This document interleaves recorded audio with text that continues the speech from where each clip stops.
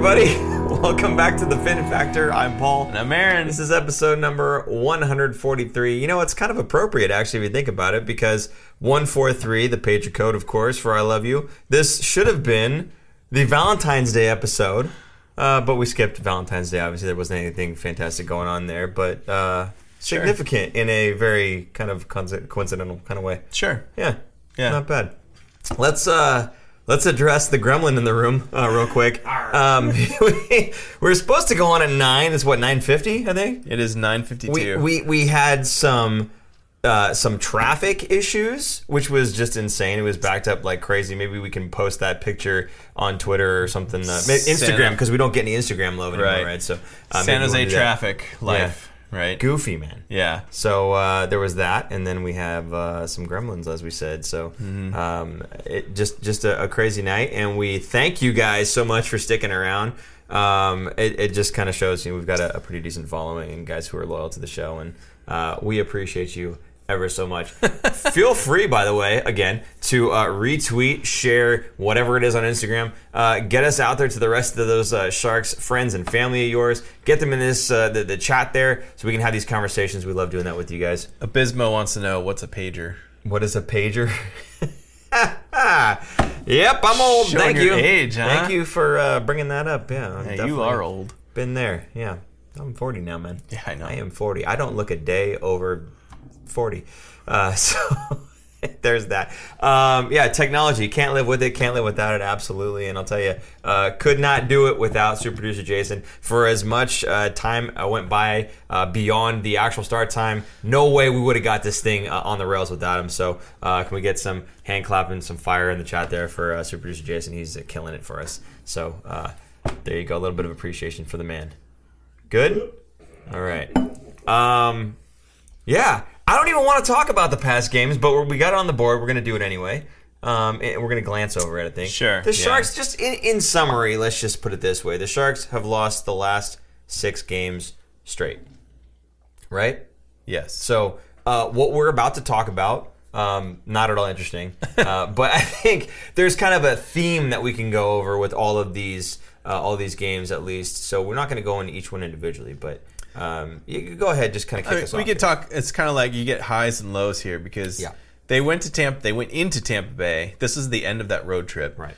And they lost in overtime to Tampa Bay. I thought they played decently. They took the reigning Stanley Cup champions for the last 2 years to overtime. Played much better game than they did when they got blown out at home before, like a week or two before that.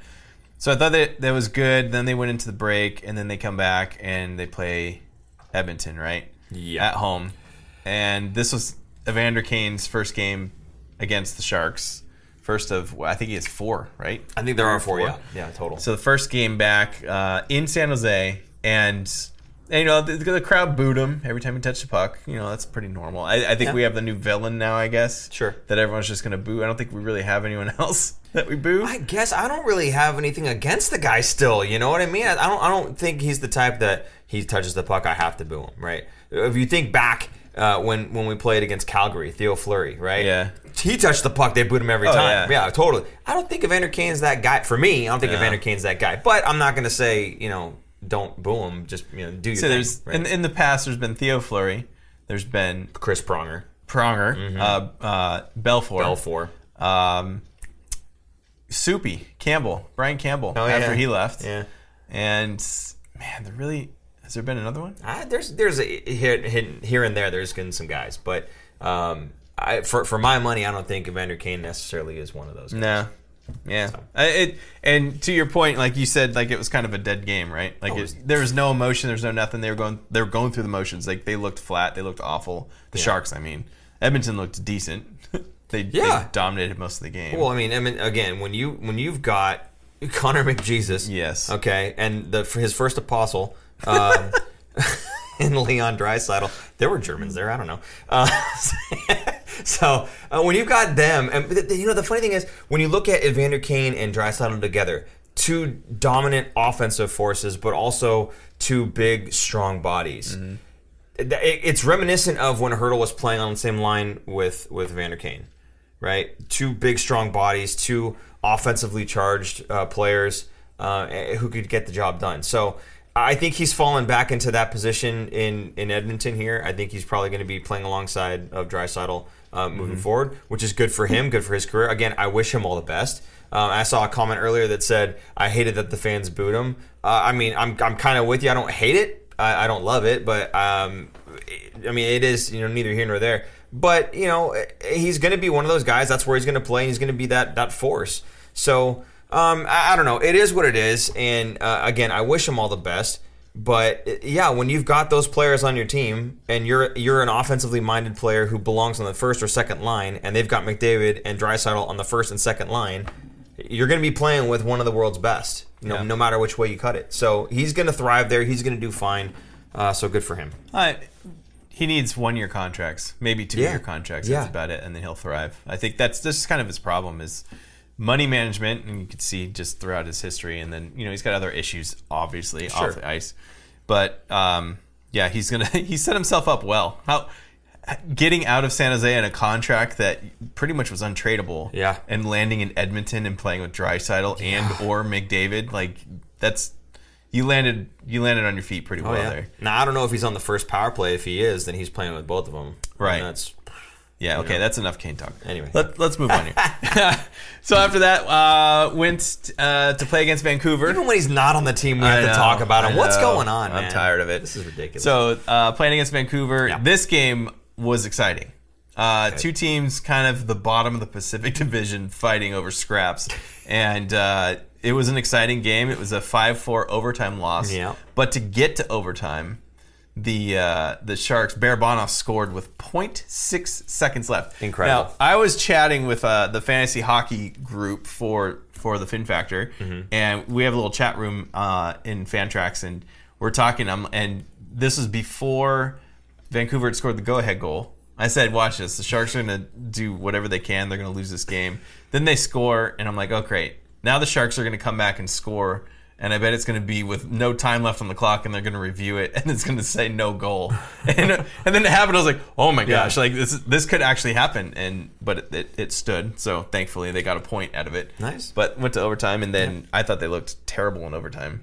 Just they couldn't get possession of the puck. It really hurts when they don't have Karlsson. Karlsson missing these games.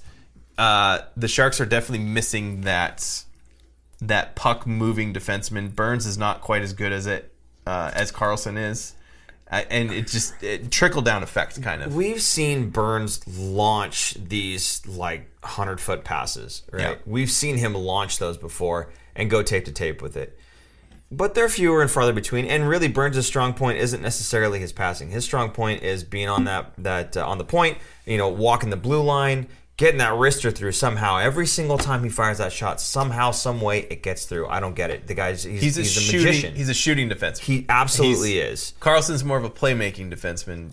He scores goals. Right. Not that he doesn't score goals, but Burns is more of, I'm going to get it to the net, someone's going to deflect it, or I'm just going to snipe it from the corner of the blue line. See, and I had this conversation with somebody the other day where, when Pavelski didn't resign, it took that offensive weapon away from Burns. And so his game had to evolve a little bit, and I think it's taken him a little bit longer because he's so used to being able to just throw the puck at the net. Whereas, again, what you're saying they were missing is Karlsson's playmaking ability. Again, we've seen him being able to just walk in across the blue line, and so effortlessly he just glides in, and people kind of give him too much respect sometimes, and he just takes the puck across the blue line. Those entries, you have to get in the zone before you can have a scoring chance. So he's giving his team an opportunity to do that every single time he carries that puck across the blue line, and that's something that I see Erik Karlsson doing better and more often than Brent Burns. So yes, absolutely, though there are two offensive defensemen that you really lean on this team, one does one thing better than the other one does, and when Karlsson's missing, you're really missing that ability to take the puck in the zone, especially when it's 3-on-3 and you have a lot of open ice to work with. So, to your point in this game, absolutely they missed Erik Karlsson for that overtime. I hate to do this. Oh boy, I'm gonna have to circle back on Kane now. Okay. There's a lot of chatter going on about it.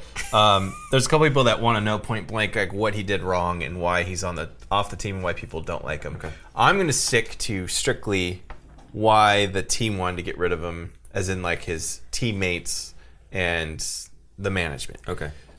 Because the off-ice stuff is, it's relevant, but there's nothing that has stuck really. Right. It's too much to go through. Right. So he was habitually late to practices, meetings, everything. He was the guy that would always show up right on time. Or late. You've played sports, right? Yeah. And those guys, there's guys that show up early to practice. Yep. They're on the ice and they're warming up. They're already ready to go. They're already laced. The skates, everything's ready. Then there's the guys that show up frantically, always trying to put things on and make it on time before they're late. When you do that every time, yeah, or you miss meetings and there's no accountability, it shows a lack of commitment. A complete lack of commitment. Yeah. You need to be a leader on the team and not one of the guys that's skating by, lack of a better term. I just love But it added up. The other thing was because of COVID, they laxed the dress code. Now, I know there's history of him in the dress code, right? Yeah. But everyone's like, okay, you don't have to wear a suit anymore. You could just look nice, like polo shirt, whatever. Yeah. He showed up in a T-shirt every day. Right. That's like a slap in the face to everyone else.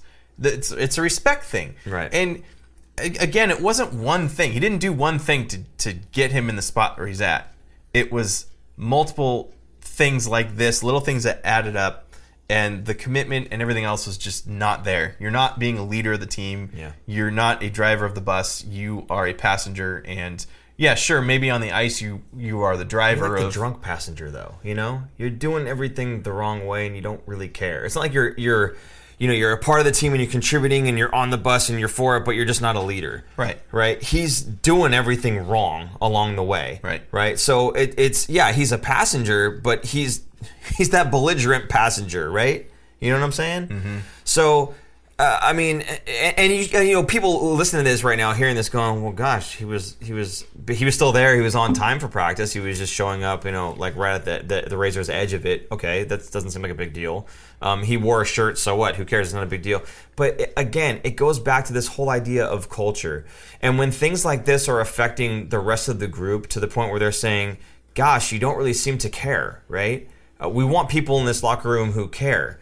That affects the culture. And you could see it last season. You can hear it this season with the rest of the teammates saying, "Gosh, we're having so much fun all of a sudden," right? Mm-hmm. That's not a coincidence. Right. So is it better that he's off the team? From a culture perspective, yes. Now, is it better in terms of them losing a bunch of games by a goal this season?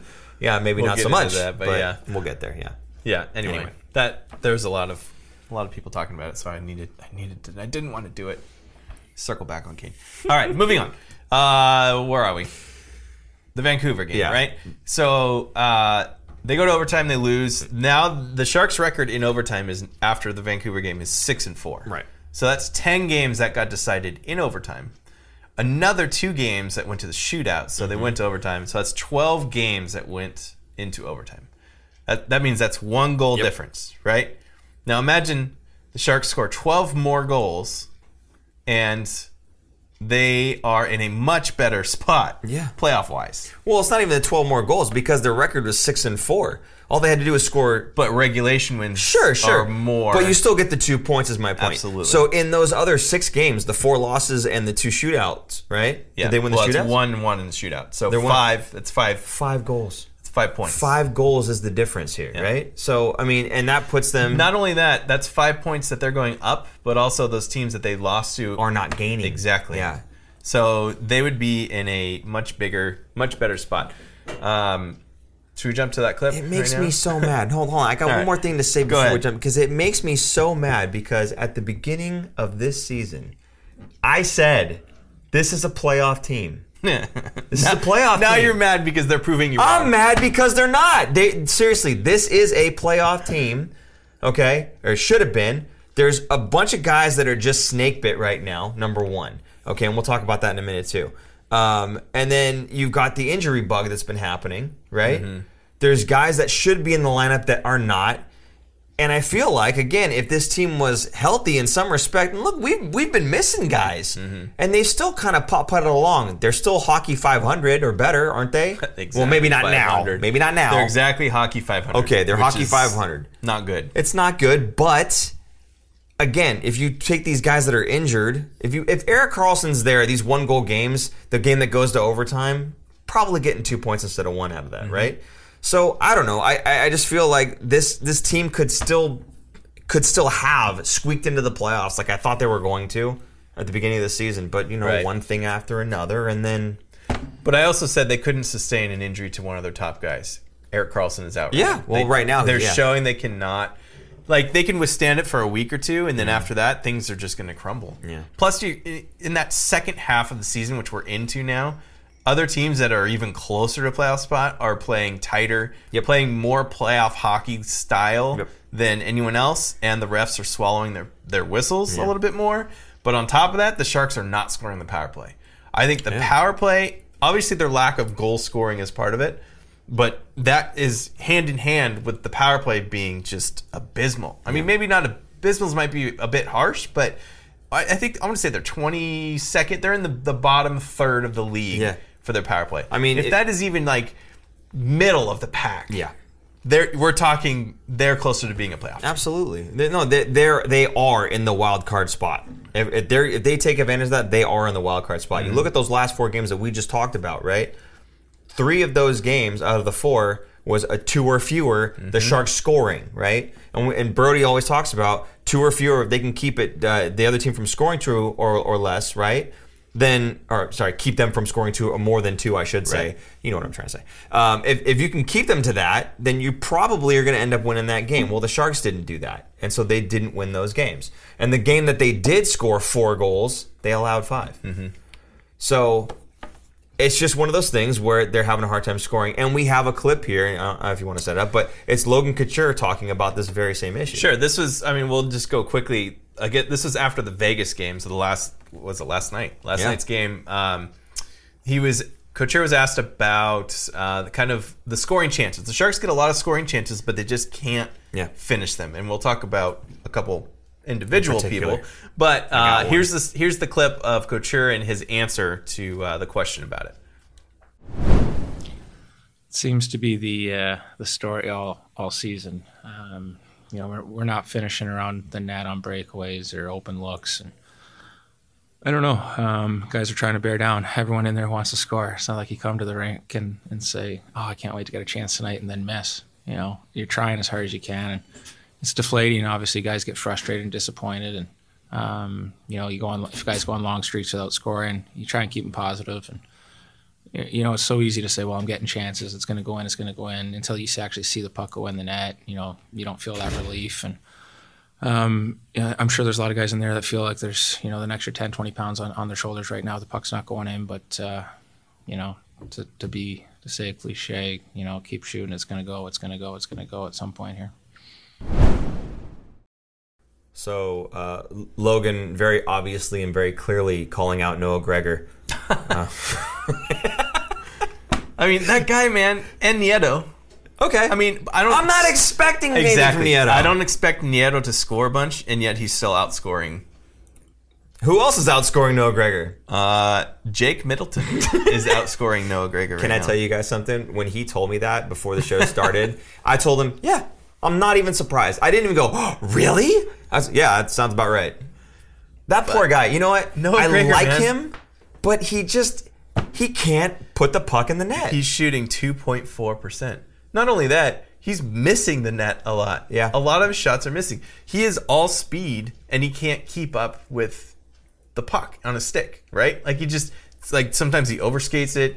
Sometimes he just puts himself in a bad position. He gets himself in a good position, but then he just cannot finish. I don't know if he's having an aneurysm every time he gets to the crease or what the deal is, but the poor guy just cannot bury the puck. Can you imagine if he was more of a 8 to 10% shooter? Oh, gosh. With all the chances that he's had, he could probably have a dozen goals right now, 10 more goals. If he's an 8 to 10% shooter, we're winning a whole bunch of those games. Exactly. How many chances did he have in all of these games? He has at least 2 chances a game that he's not able to bury. 2.4%. That's crazy low. Now, I get it. He's not an NHL caliber guy. He's playing in the NHL, but this isn't really where he belongs. I get that. But he's you're an getting NHL the chances, bro. He's an NHL caliber guy that doesn't have the NHL caliber finish. Yeah. Like the AHL level, I think he does very, very well for himself. Yeah. But then he's that in between player that he's good enough to play in the NHL, but he just cannot finish. Yeah. He can't. I don't even know how to fix that. How do you fix that? Just keep shooting. Practice. Don't keep shooting. That's what's going wrong. Is you keep shooting. Well, the he's puck. getting You breakaways. He's getting you can't hold off, right? Yeah, Like, no, that's true. That's true. A lot of these are breakaways because of his speed. He has elite NHL speed, but he has mediocre AHL finishing. So here's what you have to do. You have to just, and I sound like Tyler Durden here. You must give up. Okay, don't just forget about trying to score. Just do something other than that. Change your role on the team to something that is going to work for the team. Like Matt Nieto did. Matt Nieto was almost the same type of player. When he first came on the Sharks, all this speed, he kept getting these chances, he kept getting breakaways, and he could not finish. And he eventually changed his game to be a penalty killer. And he is one of the best penalty killers in the league. Why? He's fast as hell. He focused on it. Right? And he gets chances going the other way. Yeah. Yeah. If I was Noah Gregor, I would focus my talent on a two-way style of play where you're a reliable penalty-killing force who can pass the puck well, who can get the puck to somebody else who can bury it. Now you've become a valuable asset because you're generating offense, not by scoring, but by being fast, pulling guys out of position to cover you, and then giving the puck to someone who can finish. That's what I would be doing if I was him. I would be changing my game because trying to get breakaway after breakaway is only working 2.4% of the time. It's not enough. I like what Kellen Foster said here. Okay. The glass behind the goalie is so afraid of Greg. That's good. I wonder how many times they've had to clean the glass with all the black puck marks that are on it from him missing the net. Like, I feel like I'm being very harsh right now, but that was rude, Kellen. Good one, though. I like it. Appreciate it, yeah. To me, Noah Gregor is a placeholder for next year. Yeah. That's all it is right now. He's getting the chances. Give him a chance to get out of his slump. Maybe he buries another 8 goals in the rest of the season, and he ends up with double digits. That's a decent end for him. Maybe a confidence booster into the next season. But we have a bunch of players coming next season that are most likely going to be taking over that will spot. Completely outplay him for that position, including one Ryan Dzingel, who we claimed off the waiver wire today. Nice. I like that. Well, because we spent a lot of time on the can thing. I'm moving along here. So, Ryan Dzingel claimed off waivers. So this one was a funny one because he started off in, for this trade at least, he was in Arizona, got traded to Toronto in a package kind of deal, and then immediately goes on the waiver wire. Mm-hmm. Toronto had no interest in him whatsoever, so they put him on the waivers. This is someone that we had talked about in the 2018-2019 season, if I'm correct. This is when the Sharks had played against St. Louis that year in the playoffs, and then they lost out. At that trade deadline, they were looking at bolstering a little bit, and Ryan Dzingel was one of those hot commodities. Didn't end up going to the Sharks, but it looks like went to Columbus. Yeah, he went to Columbus. Yeah. That's right. And so he's kind of bounced around here and there, but now he's with the Sharks now. So I think it's kind of cool that it's a guy that we were interested in potentially at that time, and a couple of years later he's back. He's with us. I'm wondering though, what is it about either current at the time or former Ottawa Senators that Doug Wilson likes so much? Because we seem to take a lot of guys. Toronto too. Like Toronto, there's a decent amount of action with Toronto. Barabanov, yeah. I mean, when we interviewed Doug, here he is right here from our interview. There you go. He mentioned that. Yeah, I mean, it's more or less. He said it's a good old boys club. Like all these guys used to a lot of them are former NHL players that played at the same time. Yeah. So they all know each other. Some of them are roommates. So there's a very close connection with all these GMs. So you call up your buddy and kick the tires. Like it'd be like you being a GM and me being a GM of different teams. I'm like, hey Paul, come on man, you gotta give me something here. You guys are doing really well. Yeah. We need a little help. Okay. What can we do? I got a Ryan Dzingel for you. Well, I don't have much to give you. How about you just put him on waivers? Yeah, I like that. Let's do it. Bag of pucks coming your way. Yeah, I want dinner. Morton's. Let's do it. All right. Okay. Fine. Fire Shoal. Yeah, no, but it's kind of like that, right? You've got some buddies, and you see a lot of teams that seem to deal with each other a lot. Yeah. Like to me, I see a lot of Chicago and Arizona. Arizona and Philadelphia is another one. Like just a lot of. I shouldn't use Arizona because Arizona's just with everyone around. Yeah, they're with everyone. They'll take on everything if the pay is correct. Yeah. So it's funny because Arizona lost in the trade that they had with Toronto. They got less salary cap hit and a draft pick out of it. That's pretty decent, right? Like, yeah, that's a good trade-off. That would be a good trade-off for a team in the playoffs. Like, getting rid of some cap space so you can make another move. Anyway, it's weird that Toronto just got rid of him. And then on top of that, then they made another trade, I think, because after Dzingel got taken today, Toronto made another trade with Arizona to get Carter Hutton, the goalie, as a backup. Yeah. So it's just kind of, incestuous, I guess, in a way. Yeah, I don't know. Anyway, let's talk about Dzingel. Okay, yeah. Where do you think he's going to line up here? Okay, so this is, you called him, oh, great, another third-line guy, right? So, okay, yeah, maybe that's the case. However, haven't we seen some guys on the second line that don't belong on the second line? No, Gregor. And we've seen them kind of perpetually in that spot throughout the season. So I'm hoping, and I'm thinking that Dzingel maybe even slots in on that second line almost right away. Sure. Does he belong there? Probably not, but I think maybe that's kind of where he slots in. Now, we talked a little bit about this before the show, and we kind of likened Dzingel to LeBanc. Now, they are separate in their skill sets, sort of, but they're very, very similar players. The main differences being handedness. LeBanc's right-handed, Dzingel's left-handed, and LeBanc more of a playmaking type of forward, and Dzingel more of a shooting type of forward, right?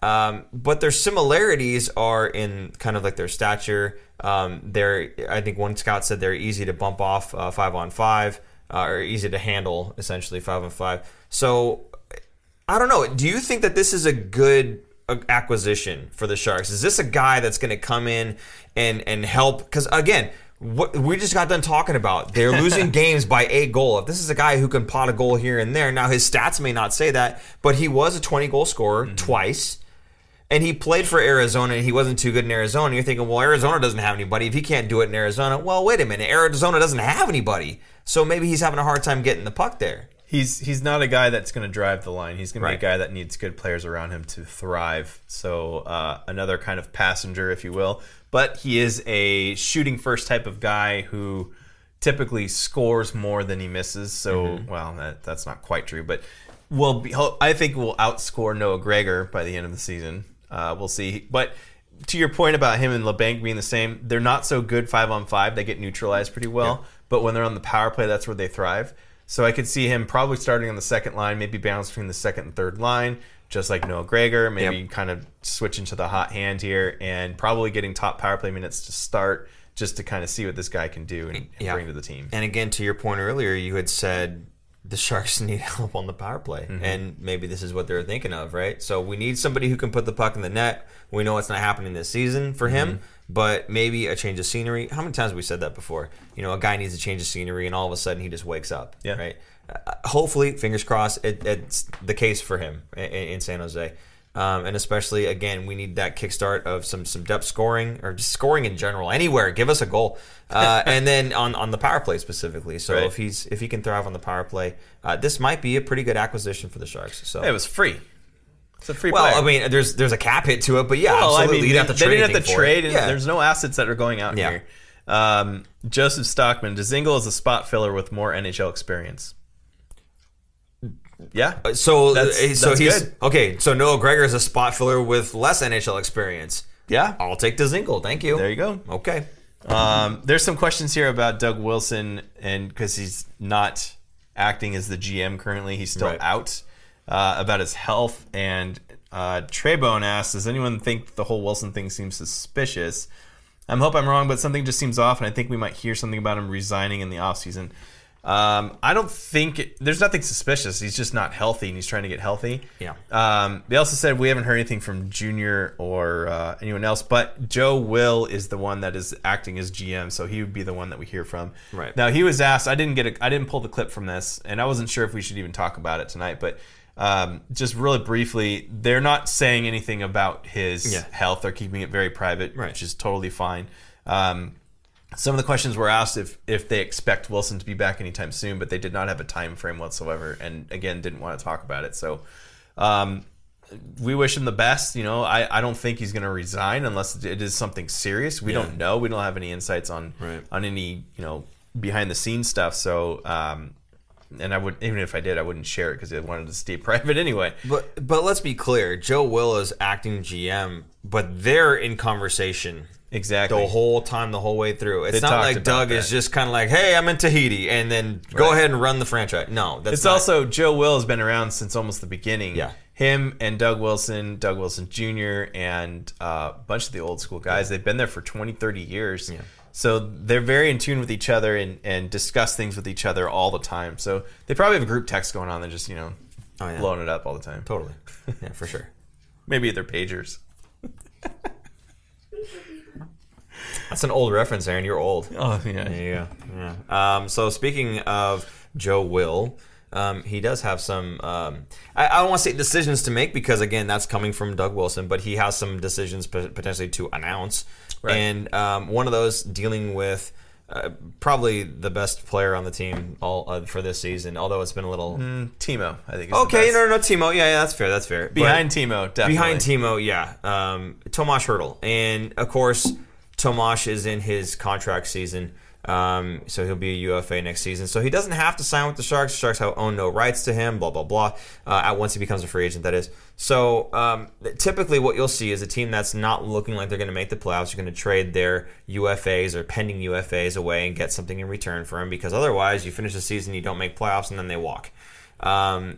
The thing that they had said was that there was some mutual interest between the two, and that's actually in this clip, so I don't want to say it. So I'll let the clip do the talking for what is going on there. But essentially, just Joe Will talking about Tomas Hertl, right? Right. It was asked about kind of like where they were in talks. Were they talking about trading? Were they even negotiating contract? Has a contract even been sent over to Hertl to review? Stuff like that. So here's what Joe Will had to say about Tomas Hertl. I've talked numerous times with Craig Oster, Tomas's agent, and we've talked about a lot of things. And the one thing we have in common is that Tomas loves being a Shark, and we love having Tomas here. And so now it's finding the way to have that happen, through negotiation and talking about a next contract for him, in which we have done. And, much like many other teams in the league, he's a player that we want as part of our team. And we're going to do everything we can to try and make that happen. It just is challenging always in an environment to where there's a flat salary cap, and that just makes it a little bit more complex in how you get to the end result. And but right now is we're engaged. I think we have Tomas is a big part of our team, and we'd like to keep him. So I think what would be really awesome is if they had some kind of handshake deal and they're like, Hertl, where do you want to go? We'll make it happen. And then the offseason you come back and sign with the Sharks. Yeah. Get as much assets as you can. We're going to try and trade you for a first-round pick. And then instead of signing with that team, you're going to sign with us as a free agent. By the way, I don't know if you guys can hear that, but yes, there is a helicopter flying directly overhead. They're looking for Paul. They found me. My ride's here. Yeah. If the camera cuts to Aaron and then it cuts back and I'm gone, they found me. So, I mean, He's talking about, we've gone through some talks. We've, maybe got some stuff in the works. Yeah, I mean, that'd be nice if they did something like that where there's kind of a handshake deal. But stuff like that usually doesn't happen. No. Yeah, so... but I would love for that, give the guy an opportunity, but then don't make him move, right? I think, there's mutual interest there. He wants to be a Shark longer term. The Sharks want him to be a Shark longer term. It's just a matter of getting that done. And he was referencing, cap and flat cap and everything else. I don't know. I think Hertl is one of those guys that, he's kind of the heartbeat on this team. Not necessarily. There's a couple guys that I would put in that category. I think Ferraro is definitely one of them. But I mean, Hertl's right there. Hertl for me he's right there as part of the heartbeat of the team. So, but I understand the business too. Just because you like the player and just because he's good for the locker room doesn't necessarily mean it makes sense for him to want to even re-sign in San Jose, right? The guy wants to go and he wants to go win. And if the Sharks aren't looking like they're going to do that now or in the near future before he's over the hill, hockey over the hill, then maybe he wants to move on and go somewhere. I mean, look at Jumbo. Jumbo wanted to be a Shark for life, and then he ends up going to Toronto and going to Florida. He wants to go win a cup. Mm-hmm. And players want to do that before they're 42 years old, right? So I can't blame him if he does want to get traded. Or if he doesn't want to re-sign in San Jose after the season. I can't blame him for that unless, the Sharks can show him that, look, we're going to be a better team and here's how. And then they give him a convincing pitch, right? Like a timeshare. Yeah. Okay? If they give him a convincing pitch, look, we got Willie Eklund coming in the pipeline, right? We've got, a bunch of prospects that are tearing it up in their respective leagues that are going to be, vying for spots on this team. I promise you we're going to be looking for this type of player in free agency, or we're going to make a trade for this type of guy, whatever the case is, right? If you can convince him that way to stay, I'm sure he'd be more than happy to stay because, again, otherwise he's got to pick up his life and move. But then you really do need to have that team in place for the next season. You really do, because otherwise, man, that looks real bad. You tell a guy that, hey, we're going to be right back in there, And I think, for me, for the first time, I can say that I honestly do feel like it would make sense now for a rebuild to happen. Not a retool, for a rebuild. The only way, though, is if Hertl gets traded. If he gets traded, forget trying to retool. Just go all out and dump everything. For me. That's to me how important Hertl is to this team. Wow. Yeah. I think if Hertl goes, just start dumping. All right. That's my whole thought process on that one. Sure. With that, let's do our roll call and ask you, what do you want the Sharks to do? Yeah. Do you want them to sign Hertl or trade him?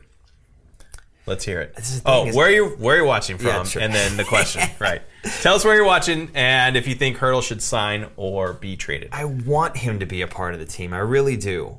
But I just think it's not fair to the player if we're not going to be in contention. If we're not, right? And it looks like maybe we won't be. But hey, again, maybe Doug Wilson's pulled some magic tricks before, so who knows? But, with Eklund coming in, if Dzingel kind of snaps out of it and kind of goes back to form, that 20-goal scoring form, no. Right? If LeBanc in his time off read some books on playing defense, who knows? I mean, maybe this team kind of isn't as bad as it turned out to be this season, and maybe they can make a push next season. Yeah. But I mean, and again, at the beginning of this season, I had said, this is a playoff team. And honestly, I think if they stayed healthy, and I think, I think it really, what it comes down to is that they stayed healthy. And if Noah Gregor didn't have a 2.4% shooting percentage, I think we'd be in a much better space. So it's just unfortunate the season kind of just got away from us, I think. But, again, if they can convince Hertl next season, we'll be right back there, then great, good for him. I honestly think if Hertl's going to re-sign in San Jose, it should not be more than 2 years. Shouldn't be more than 2 years. It should be a 1 to 2 year contract. For Hertl? Yeah. Show me. Him telling them, show me. Oh, okay. Yeah, I don't think that's silly. I think Hertl should think his agent's going to be like, you want to get the most term and the most money. And to me, I think he's earned an 8-year, $8 million a year contract. I think his agent would be remiss to think, hey, let's sign with a team that's been at the bottom of the Pacific for 3 years in a row now for a long-term contract and lock you in to this situation. Similar to Couture's deal, 8x8, with the promise of him being captain at some point in the near future. I don't know that guys care that much about being captain. I don't know if it's, oh, I get to be the captain? Cool, well then I'll sign on. He's one of the leaders. Yeah, sure. But he's got an A on his jersey. Does the C on the jersey really mean that much more that he's like, fine, I'll stay? Or does going to a place where you're going to win a cup, regardless of what letter's on your jersey? I want to hear him say, I'm the captain now. I'm the well, you know I'm the captain now, so it's... One must be captain. God, can you imagine those press conferences with Hertl talking all the time? Well, yeah, I can, because he does it. I would love it. Oh, my goodness. Imagine him in the locker room mad at everybody after a bad period. Just berating everyone as fast as he can, you know? I love that guy. Yep. Absolutely love that guy. I'd hate to see him go, but I understand if he does. It makes good business sense for him and for the team. But I agree, but at this point, I think the Sharks are going to sign him now that they have the cap space with Kane's salary most likely gone. It's still not completely done. In fact, there was a question about an update on the arbitration. Joe Will had said that it's looking at this point, it's not going to happen before the trade deadline. So it's going to be happening much later. So they won't have an answer about it until probably the offseason. Right. And he said that he can't assume that money is all gone. Like he can't act, they can't go out and trade and sign all these people and then all of a sudden they're like, oh, that $7 million has to stick. And then you're like, well, I'm screwed now because I just spent all that money, Yeah. So he can't plan on it not being there. But I think most of it will be gone, but I think they're still going to get hit with the penalty. I don't think they get hit with anything. I think if it's within the rules and they allowed them to do it, then it's within the rules, and they're not going to have.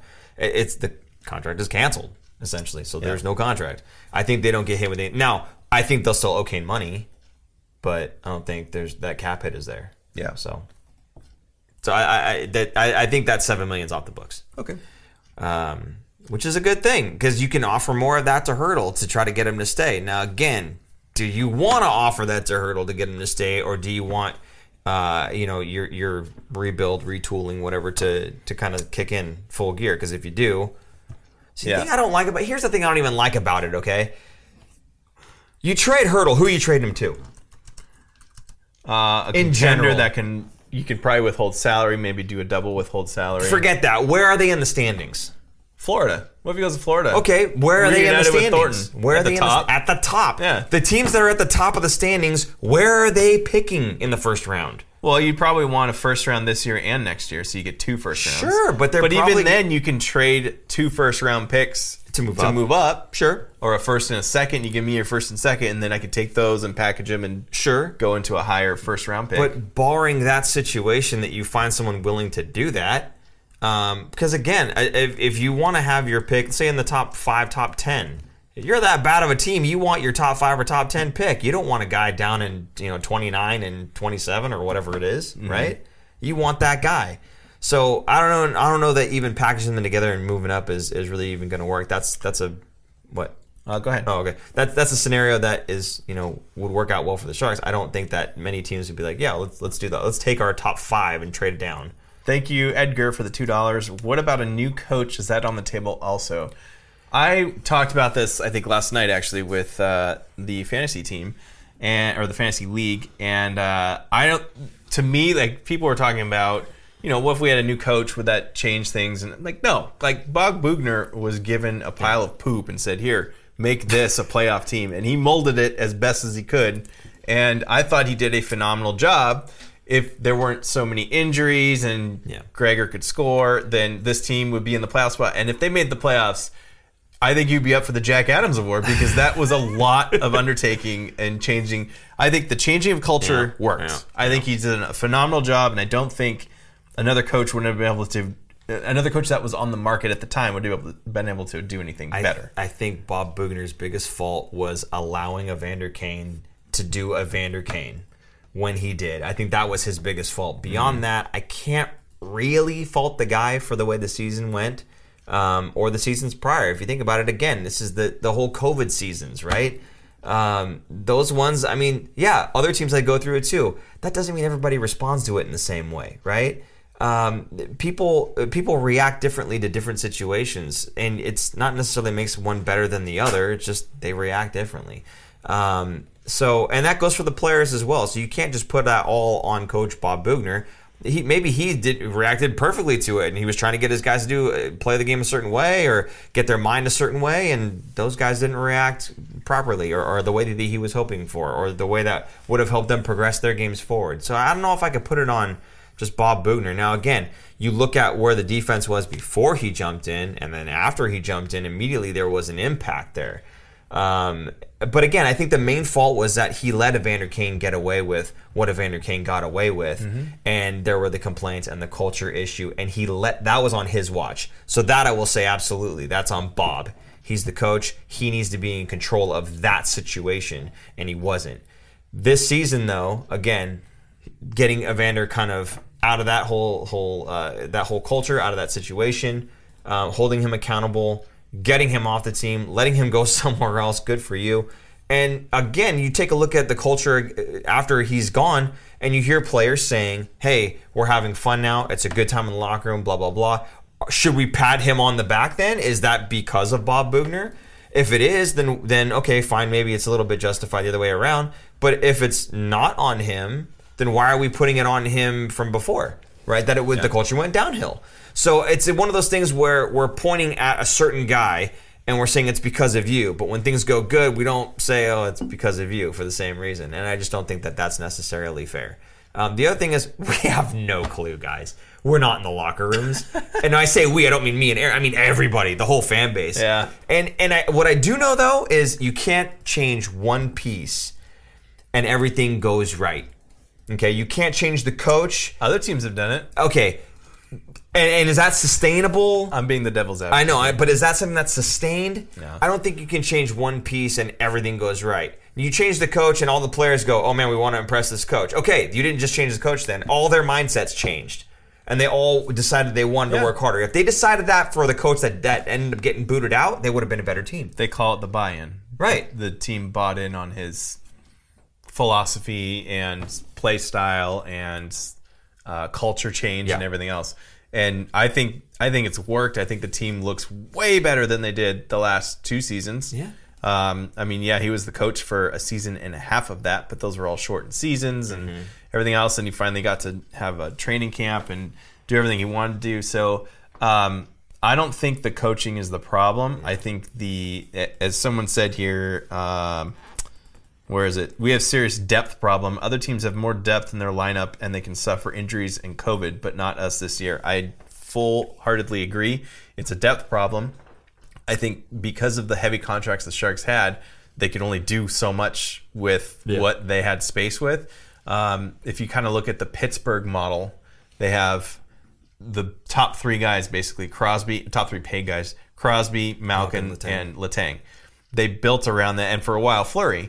They built around that and had just, because Crosby is so good that they could put a third-line winger on there and make him a 30-goal scorer. So they kind of tried to do that model because they kind of had to, based on the salaries and stuff. So you have your horses, and then you try and fill in the blanks.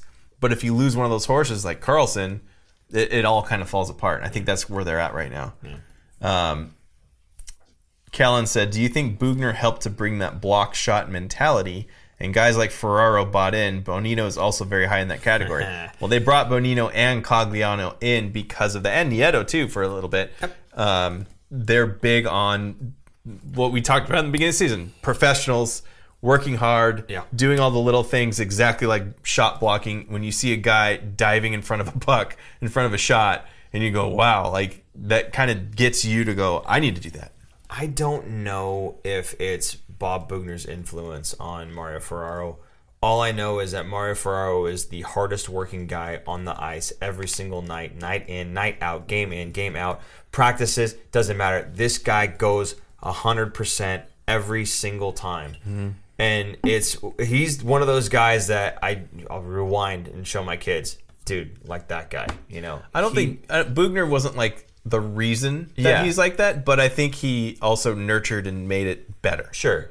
Because he was a hardworking guy, he was able to kind of keep saying mold, but mold him into a better player and because he was a hardworking guy already. Mm-hmm. So it's easier he was a easily coachable player. I mean, Mario Ferraro is not the most skilled defenseman with the puck, but he doesn't need to be.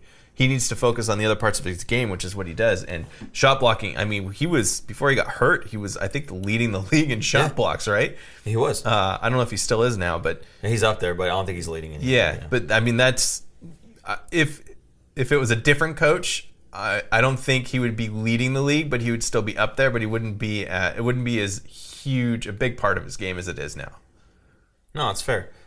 That's fair. But either way, whether it's shot blocking or not, whether Bugner had an influence on the shot blocking or not, I think he goes to any team with any coach.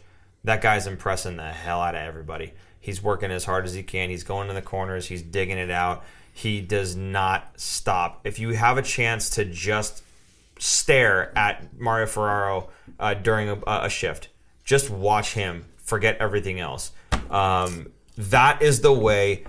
If you're a coach, if you're a parent of a kid who's playing and wants to take their game to kind of that next step, maybe start doing travel stuff, have them watch Mario Ferraro. Even as forwards, have them watch Mario Ferraro. That guy does not give up.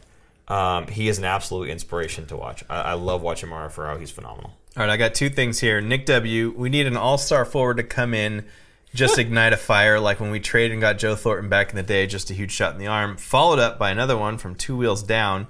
Everybody has to build through the draft now because the NHL has become a players in their 20s league. Players barely can keep up now after 32. And with that, I'm going to segue into Joe Will when he was asked about what his / the Sharks' favorite prospects are and kind of how they're coming along and what they're expecting for, not necessarily this season, although some of these guys might be joining the Sharks at the end of the season because their seasons with their respective either college or other leagues will be finishing, and they'll be able to sign as a professional and join the Sharks or the Barracuda. Yeah. So here's a list, kind of a list of guys that he's excited about coming into both the end of this year and next year. Of the prospects that are outside of the Sharks and Barracuda right now, it's kind of a group of 6. You'd say Eklund and Bordelot. You said Brandon Coe, who's been first and second in scoring in the OHL during the year. Daniil Gushkin, who's also in the OHL and a very dynamic player. Tristan Robbins, who's been in top 5 in scoring in the WHL, and Ozzy Weisblatt, our first round pick from a few years ago, who plays kind of a grittier type of combination of grit and scoring. I think all 6 of them, they're all players that we look at that they all have legitimate chances to be kind of top 9 forwards in the in the NHL and have really helped our organizational depth. And I'd say we're bullish on all those players. There's also defensemen that we have in Gana Larocque and Kashnikov and Guriev and then Benjamin Gaudreau and Magnus Krona. Amongst the goaltenders. And then within the Barracuda, I think you've seen a number of them. Scott Reedy is still amongst the goal leaders in the American Hockey League. So, he's having a heck of a year there. And then the players that we've kind of rotated in from the Barracuda this year. I think organizationally, prospect-wise, we're a bit deeper than we were. And, at the top end, too, is some of the guys that we saw in the lineup last year. There's still competition going. And this year kind of coming in, Barabanov and Dahlin actually kind of grabbed a couple of those spots there too, which shifted some guys that based on last year might've been in there. So I think we've attacked the depth a little bit, through the draft, through the prospect tier, through some of the players with the Barracuda, and then over the top by, bringing back Dahlin and then trading for Barabanov last year. So actually, a lot of solid names there. I like Tristan Robbins, Brandon Coe, Ozzy Weisblatt. I'm still kind of jury's out for me. I think he's a great player and everything. I just haven't seen a whole lot from him. I know Jonathan Becker will kind of tweet out these or retweet out, I guess, some of like things from the OHL showing like this player and that player and whatever else. And I don't see a whole lot from Weisblatt in that regard. So maybe not as flashy, but from the guys, and we saw Daniel Gushin do a phenomenal. What was a shootout goal, I think. Yeah. It was through the legs, and then he pulled it back through his legs, and then he shot. Oh man, it was insane. So some high skill guys. Now again, for me, this isn't just about do the Sharks have prospects in their pipeline. This is also about do the Sharks have prospects to get Hertl to want to stay. Yes. Yeah. I think the future's looking better and better, and I think this year they're going to miss playoffs and have another higher, I wouldn't say like a top pick, like a top 3 pick, but probably up there in the top 10. That would be my guess. That's kind of where I kind of want the Sharks to stay almost where they are right now. Trade away some pieces, get a couple more draft picks coming either this year or next year. And then stocking that cupboard even a little bit more.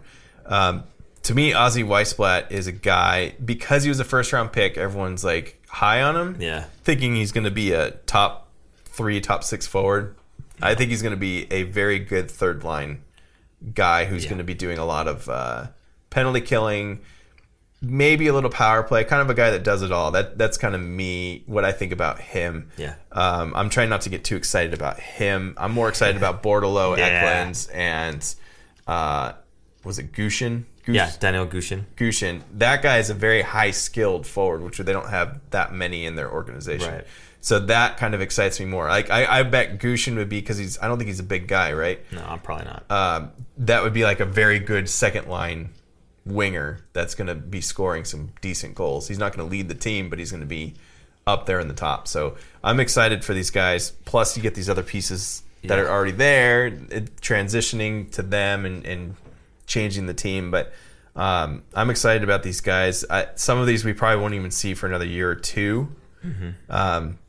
Someone asked about Merkley. Didn't hear Merkley's name. He was talking about people that are not in the Sharks or Barracuda, right? And he's on kind of both right now this season, right, so that's why I didn't talk about him. And speaking of Ryan Merkley, I thought he hasn't played terribly. I think he's been pretty serviceable, actually. Mm-hmm. He's taken some time with the power play and everything too on that second unit, I believe, and just making the most of his time there. Now, are they putting goals in? Obviously, not so much. We've talked about the power play being a little bit limp, so is what it is, but. For all intents and purposes, the guy's, kind of making the best of his time there, and he's getting some looks, he's getting some experience, and that's kind of what you want out of Ryan Merkley, right? So hopefully he gets through the rest of the season, gets some more experience, gets to learn a little bit more from, the big guns and Brent Burns and Erik Karlsson. I actually see Merkley more in step with Erik Karlsson than Burnsy. I feel like he's a little bit more of he can move the puck a little bit better, for himself, I mean to say. And then he's got such great vision. He can find anybody on the rink. So I'm maybe for the first time about Ryan Merkley, maybe a little bit excited about it. I mean, I don't know. I think for all the years before, I was just kind of like, okay, well, he's still in the AHL. Let's, come on, buddy, come on. It wasn't his offense that needed work. It was the defense and positioning, and I still think it's going to take time. I'm no longer thinking this guy's going to be the next Erik Karlsson. I think he's going to be at best, I would say, second pairing puck moving defenseman. Someone who he's going to need some kind of anchor type defenseman to play. And I think they had talked about Middleton being like that pairing with him. Yeah. Once Karlsson and Burns are gone, or maybe one of them is gone, and they kind of that moves him up the depth chart a little bit more. I could see that happening, but I don't think he's not gonna light up the league. He's not gonna be putting up 60, 70 points. It'll probably be like a 40-point guy, second power play time, but makes the people around him better, like Karlsson does. Sure, not as good as Karlsson, but better than a right-handed shot defenseman that has stone hands and can't move the puck, right? Yeah. So someone that can skate, and he's very good with it. Guy, do you want to talk about any of the other prospects still, or no? You good? That's good. Okay, because there's guys that maybe we can get a little bit of an update on. I don't know, but we talked about Dzingel and kind of his parallel from another universe, LeBanc, in that he's left-handed versus right-handed and playmaking versus shooting. So Kevin LeBanc obviously been out for pretty much the whole season. So most of the season, I think since December is when he went out. The update on him was that he was progressing very well. What? I thought he was been out for a lot longer. No, you just think that because he wasn't playing well. Do me a favor, guys. Can you double check on that one, please? Are you sure? Kevin LeBanc's played 21 games. Has he really? Yeah. He's been a ghost. Yeah. He's 21 games. He had 3 goals and 3 assists. So anyway, he's progressing and should be back. They're expecting him back about mid-March. Okay. So was that 3 weeks away? Probably 3 weeks away. To that point, though, there is absolutely no right-handed shot forward in the lineup. The only right-handed shots right now are Burns, Merkley, and Milosh when he's playing. He's right-handed, right? I guess. I don't even know. I think that's it. So there's no forward that has a right-handed shot. So, and Dzingel has apparently a great slap or a one-timer, but he's a lefty. So, in fact, Reimer had said he's not looking forward to taking his shots in practice. Right? Yeah, because he played with him in Carolina. Yeah, so he took a lot of practice shots from him. I hope he can spark something, man. I really do. I'm sure he will. I'm sure the first couple games he's gonna put in a couple goals. Everyone's gonna love him. Yeah, and then. As some people said, someone had said, I think he's our resident Ottawa Senators fan, is that he was like the cockiest player that never did anything. Great. We need another one of those. We talked about the Sharks don't really have a cocky player that shoots, and they kind of needed that. Okay. Not that he's going to be a 40 goal scorer, but they needed somebody there that's going to always shoot. So, you were saying they needed a guy like Evander Kane, and I feel like they did, except for all the other stuff. So, I don't know. Maybe he's not Evander Kane. Well, no, you can't replace Evander Kane. Yeah, for sure. That's especially like someone you're going to pull off of waivers. He's not going to be a Evander Kane type. So, whatever, man. They got a guy out of the AHL in Evander Kane. So, it can happen. Just saying. Anyway, so LeBanc supposedly going to be back. So that...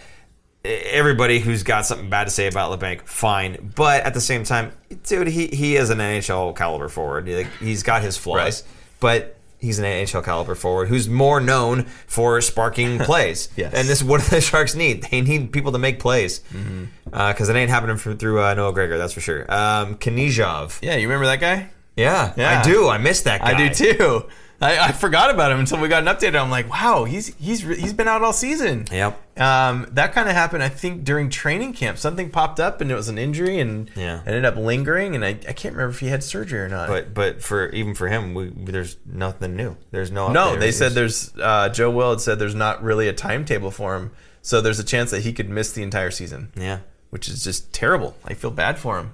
It sucks because he did. I felt like the last season he had a really, for himself, career-wise, he had a good breakout season. Well, he had great chemistry with Karlsson. Absolutely. They were paired up at the end of last season. They were doing very well together. Now, maybe Karlsson just makes people better, and that's fine, but I thought he held his own. As a defenseman, I thought he held his own. I thought he did a good job controlling, the gaps and pushing people towards the wall and all that, the things that a solid defensive-minded defenseman should do. And I don't know necessarily that he is like the defensive-minded guy because I think he still kind of moves the puck fairly well. He's a defensive defenseman, but he's not a slouch when it comes to moving the puck, which is why I think he did well with Karlsson because you could see his game kind of develop with Karlsson. His what do you call it? His confidence grew, where he was under pressure with the puck and he was able to get it out, skate it out, or make a play to get it out. Yeah. So I thought it was great. Right now, the Sharks, because they put Adin Hill on IR today, they have almost $20 million on IR right now. Whew. They have Karlsson, who's a big chunk of it. That's half. Yeah. LeBanc, 4.7. Adin Hill's 2.1. Knizhov is on there, and Jacob Magna is another one. That's a lot. Do you think they just leave Karlsson on long-term IR for the rest of the season and then use that gigantic chunk of change to take on some bad contracts, get some first-round picks or second-round or whatever? Maybe. Get maybe a prospect here. Or they do we'll retain salary for a draft pick. Yeah. I think it's... It depends on Carlson's injury too. I think he's going to be coming back. They held him out. I feel like they did this last season where they held him out and he wanted to come back and play the last 2 weeks, and they're like, no, we want you healthy.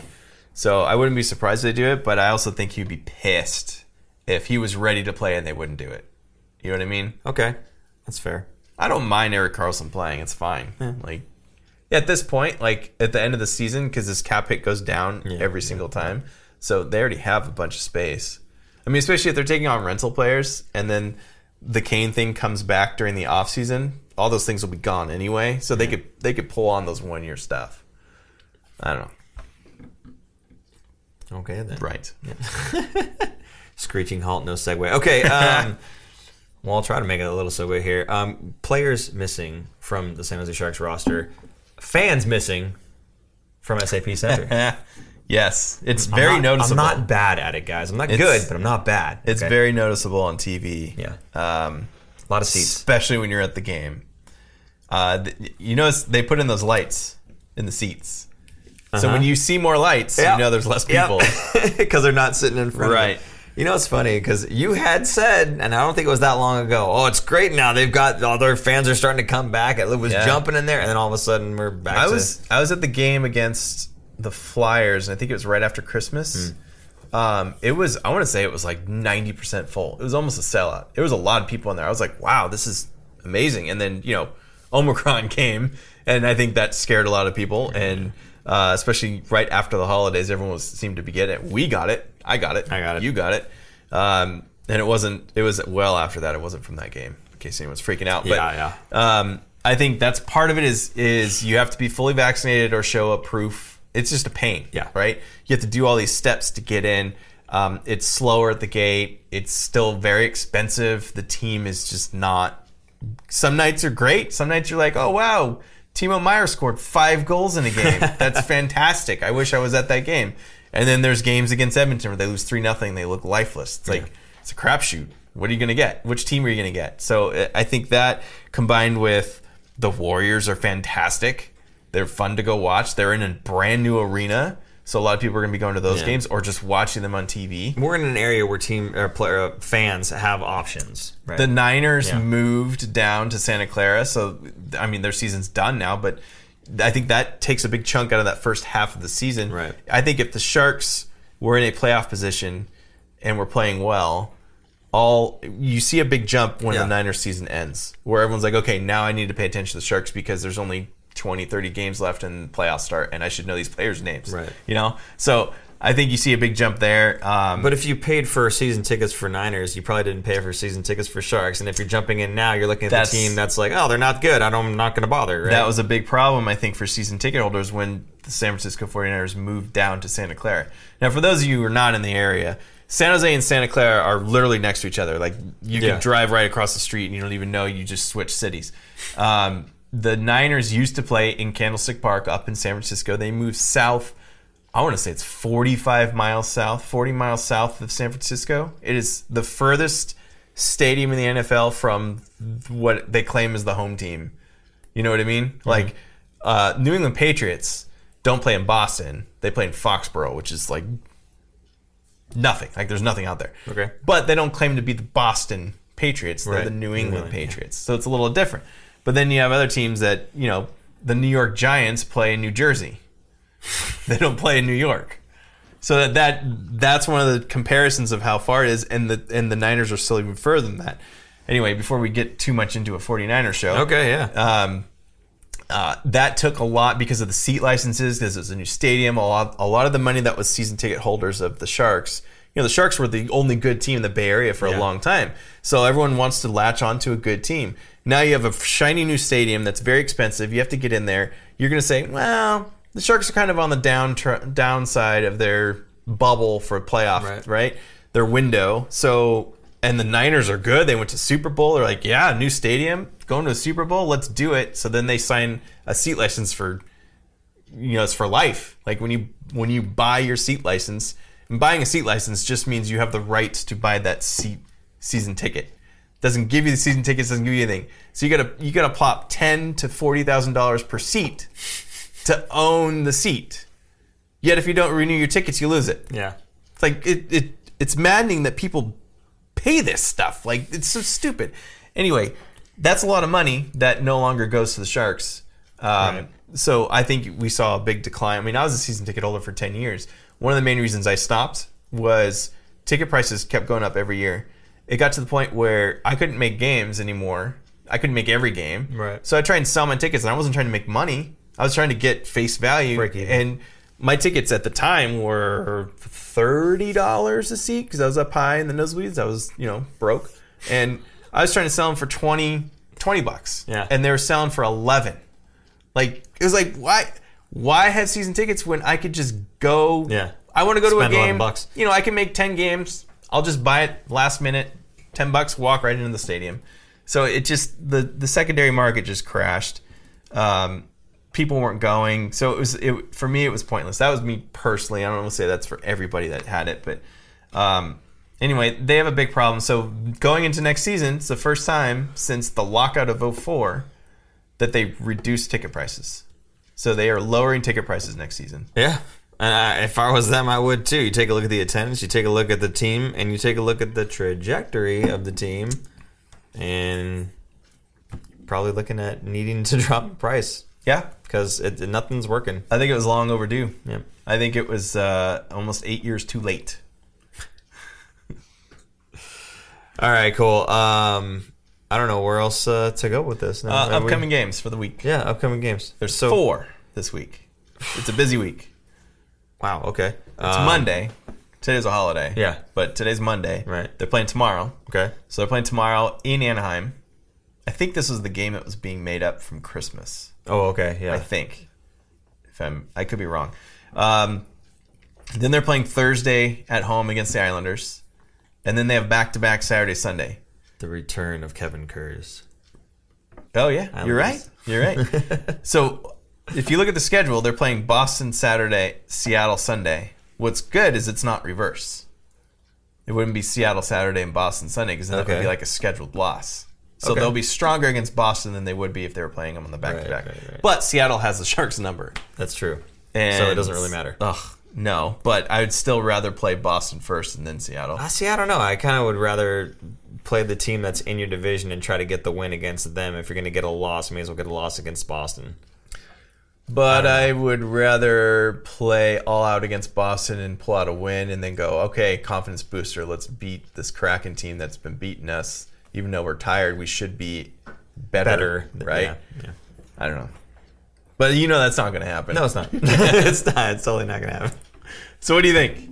What do you think this week? Oh, 4 man. games. 4 games. How many points? Anaheim, I think. Anaheim, we lose. Wow, really? Okay. I think Anaheim is just a better team right now. I don't think we pull one out against Anaheim.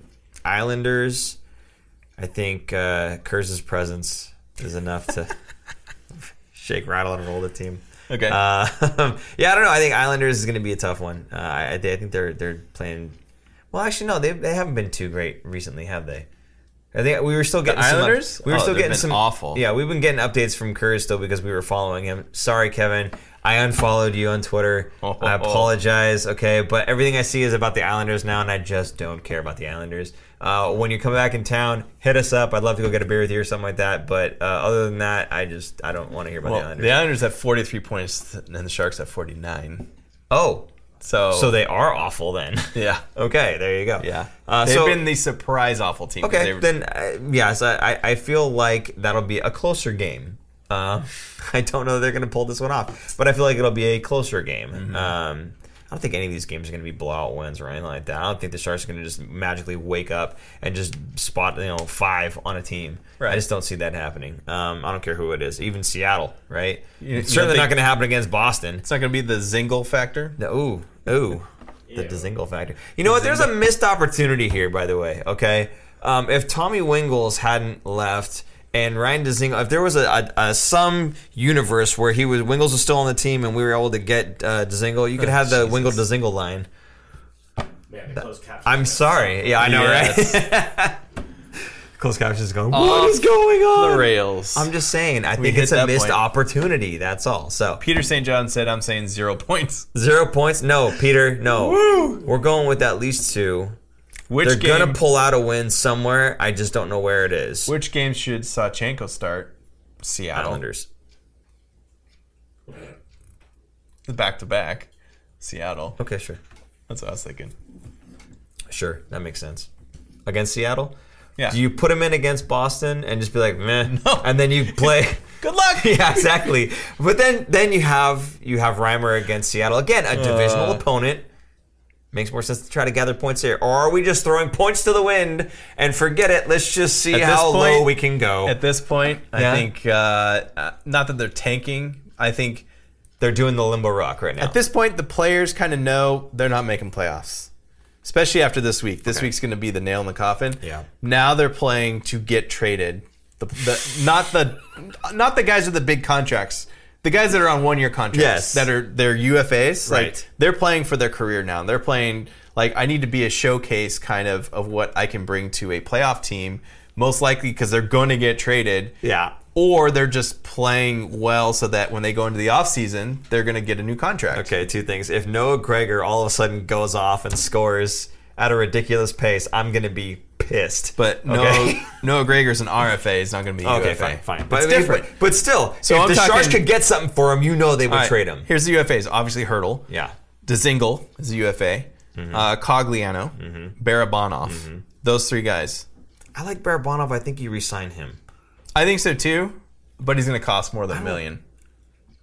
Is he? If Kevin LeBanc got 4.7, Okay, Kevin LeBanc has history, though. sure. He's got time in. I'm not saying Barabanov should get 4, but it's Okay. definitely more than 1. I'd say closer to 3. Okay. I'd be happy But with that about much $3 cap million. space between 1 and 3 is not going to kill their cap. No, but I'm saying it's going to take 3 to sign him, Fair. to keep him. Fine. I think you keep him, personally. I want to keep him.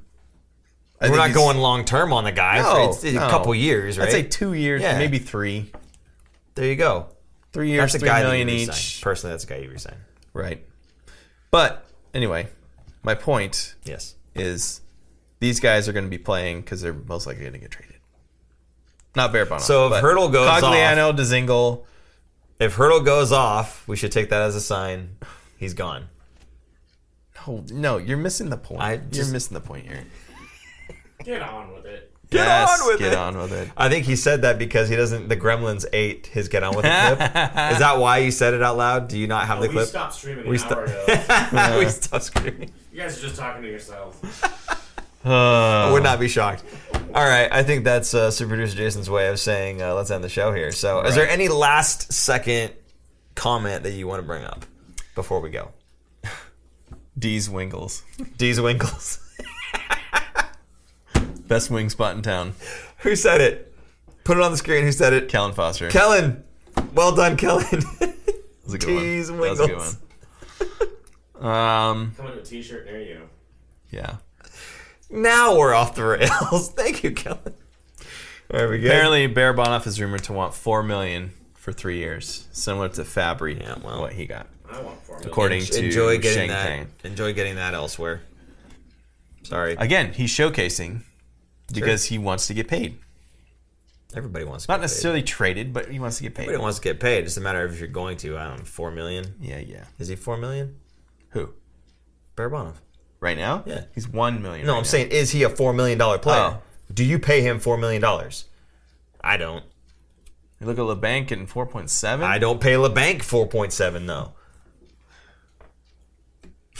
Depends also who's in the pipeline, who's going to be taking that roster spot. We got plenty of guys in the pipeline, buddy. No, my point is, I think we already have guys that would be replacing Barabanov next year. Yeah. So I don't think $4 million. $4 million is too much. I'd say exactly. 3. 3 most. I'd be happy with That's what I'm talking about. You Maybe- try to get $4 million from me. it Maybe ain't happening. 3.8. Okay. No. This guy here. All right, I think that'll do it for tonight. Hey, man, we want to thank you guys for sticking around through our ramblings, and we do appreciate you guys with the comments there. It's fun getting to talk to them and everything. So, again, if you guys are not subscribed, please make sure that you do that. Hit that notification bell so you know that when we are going live so that we can have these conversations because, again, it's for my enjoyment, not yours. Please feel free, again, comment, share this out to all your friends and family. Sharks folks, why are you biting your lip? Share this out to them. That's how the channel grows. So if you're enjoying us, get us out to the people that might enjoy us as well. Any last second thing you want to... Well, visit thefinfactor.com. That is a good thing to bring up right now that for the people on the podcast, that was not put on the screen. I remembered it myself. Go to thefinfactor.com. Check out the support link, supporting the show. That is where you can find all the merchandise, the hats, the water bottle that he's got here, the canteen, I guess. The shirts, the fanny packs. Where's the fanny pack? Yeah, well, the fanny pack is stored away.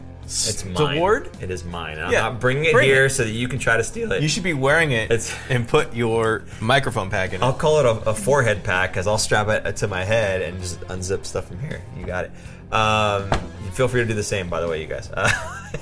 Anything that we sell on thefinfactor.com, surely do appreciate all the love and support you guys are giving us through there. So there is that. If you did not know, we do accept tips through Venmo. I know a lot of you guys don't like doing it through YouTube, but you can do it there at the Fin Factor. But we still have super chat. So again, next time around, if you guys want to support the show that way, feel free to do that as well. Thank you so much. I think we should get a shirt that has a toaster on it with the Fin Factor sticker on it. I think that would be a good idea. Think we can have that happen, Jason? Yeah, sure, we'll get on it. Yeah, sure, he's on it right now. Perfect. Okay. We good? Good. We're good. Thank you guys again for tuning in. So for super producer Jason, I'm Paul. And I'm Aaron. We will see you guys next week. Bye-bye. Bye. Thanks for tuning in. If you like this episode, check out our other content, especially interviews. You can interact with us directly through social media at The Fin Factor and on Instagram at Fin Factor. And don't forget to join our live streams on YouTube. Visit our website at thefinfactor.com, where you'll find all of our episodes as videos or podcasts. You'll also find our exclusive merchandise to help support our show.